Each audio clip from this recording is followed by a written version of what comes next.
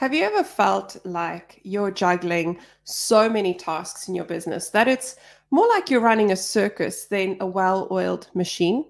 Let's change that today. The issue is simple, yet crippling.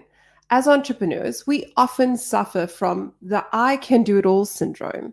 You're juggling marketing, operations, accounting, and all of the other things that happens in your business like you are in the world juggling championships. But let's be real, you are dropping some balls. Hi, I'm Odette Beard, your go-to international business growth strategist. And today we are diving deep into the art of strategic delegation. No, it's not just offloading tasks. It's about building a powerhouse team that multiplies your effectiveness. I'm going to share with you 5 awesome techniques that will improve your delegation today. Let's get into it. The first technique is called the task triage techniques, or triple T. Identify tasks that only you can do. The rest can be delegated. If you are a culinary genius, you would not be doing the bookkeeping. You would be creating the secret sauce. Let someone else do the bookkeeping. For example, the top Michelin star chef, he's not peeling potatoes. He is orchestrating a culinary experience. So, what do you need to delegate? Next is emotional intelligence in delegation, considering the strengths and weaknesses of your team. Delegation is not dumping. It's about empowering your team. You wouldn't give a meticulous accounting job to the flamboyant marketing head, right? Exactly. So know your team and make sure that the task fits the talent. One of my favorite techniques is called the timed milestone technique. Set a timed milestone gauge for the effective delegation of a task. Nothing complex, just some metrics that reveal whether or not your delegation is working. Think of it as a compass and a map for your delegation journey. It's how you know you're heading in the right direction and making good time. So, what is timed milestones? Very simply, timed milestones are specific, measurable goals that you set to assess the performance or responsibilities that you've delegated. These aren't just vague or abstract.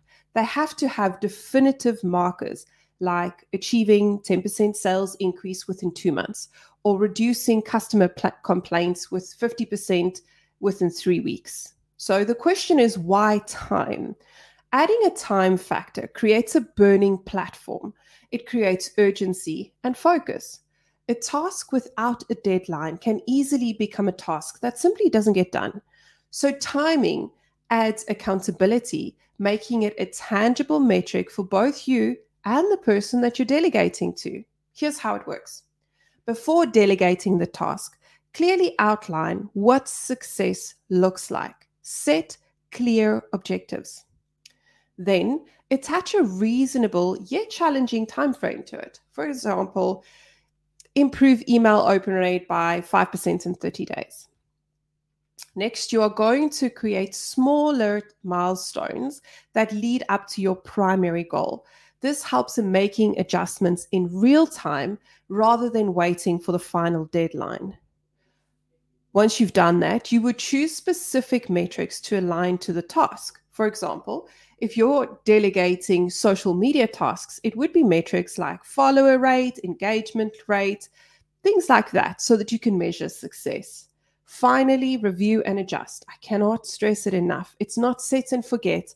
Once the milestone is reached, you have to review the results. Were the objectives met? If yes, wonderful. Maybe it's time to delegate another more significant task to that individual. If not, it is the perfect time to have constructive feedback and some course correction.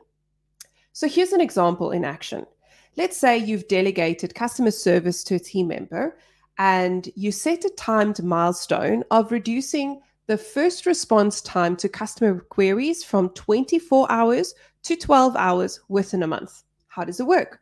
In week 1, you are going to measure the initial time to response. How long does it normally take you? Understand your baseline.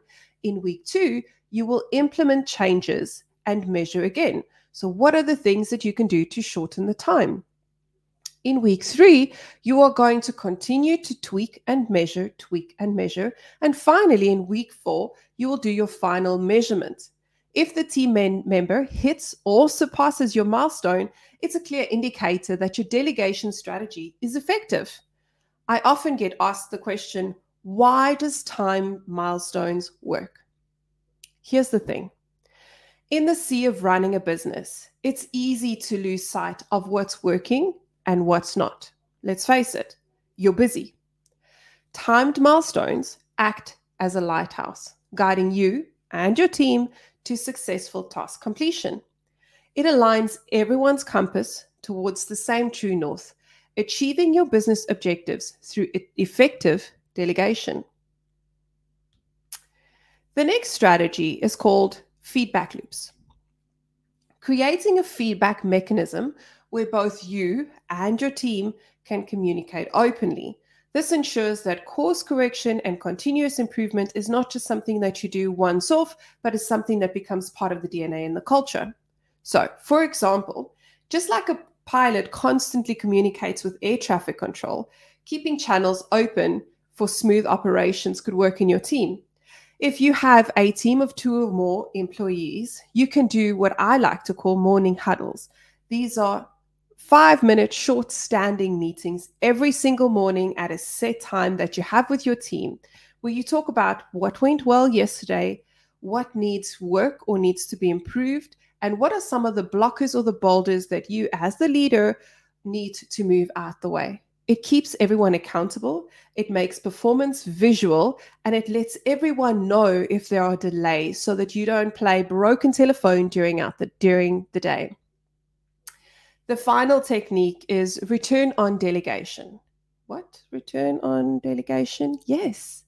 Measure the return on your delegation. What value has the delegatee, the person that you've delegated to, brought to the table? Return on delegation, or ROD. This is where the rubber hits the road in your delegation journey. You've offloaded tasks, but how do you know if it was a good business move? Enter ROD. So, what is it? Return on delegation qualifies the value you gain from delegating tasks or responsibility to a team or outsourcing that task to a VA or a non-employee. In essence, it's a metric that helps you evaluate whether your time, energy, and resources have been saved by delegating and what are the results or your net positive impact to your business. Return on delegation isn't just about measuring how well the task was completed. It's about understanding the broader, often intangible benefits of freeing yourself up to focus on more critical areas of your business, giving you an opportunity to work on your business instead of in your business. So there are 5 components to return on delegation: time saved, quality output, resource optimization, team skill enhancement, and business impact. Now, I hear you say, Odette, that's fantastic, but how do you actually calculate ROD? Well, it isn't a one-size-fits-all formula, but there is a simple formula that you can use. Return on delegation equals value of outcome, take away cost of delegation divided by cost of delegation, and you'll see it up here. Value of outcome could be the amalgamation of various components mentioned before, converted into monetary terms for the sake of this equation. So, a practical example, let's say you've delegated your social media management to an expert and you paid them $1,000 a month. Before you spend 10 hours a week, 40 hours a month doing it yourself. So, let's say that your time is worth $50 an hour. You've saved 40 hours a month at $50 an hour, which is $2,000. The quality of output has resulted in higher engagement, and let's say your quality has a dollar value of $500. Your business impact has been a 5% increase in sales, equating to $1,500. So the value of output equals $2,000 in time plus $500 in quality plus $1,500 in sales, which is $4,000. So your $4,000, take away the $1,000 that you're spending, over $1,000 equals 3. A return on delegation of 3 means that you have gained 3 times the value compared to the cost of delegating the task. Now that is incredible ROD. Here's why it matters. It provides you with a lens to evaluate the success of your delegation strategy. A positive ROD is your validation that you're not just tossing tasks to other people, but that you are strategically aligning your business for growth and efficiency. A negative ROD, it's a sign that you need to reevaluate and tweak your delegation process. Okay, superheroes, that's a wrap of our turbocharged lesson on strategic delegation today. If you're not delegating yet, you are just making things harder. So remember to hit that like button if this video added value to your life, and don't forget to subscribe for more high-octane business strategies. And if you've got a friend who's struggling to juggle it all, do them a favor and share this video. Until next time, elevate your business by delegating smartly.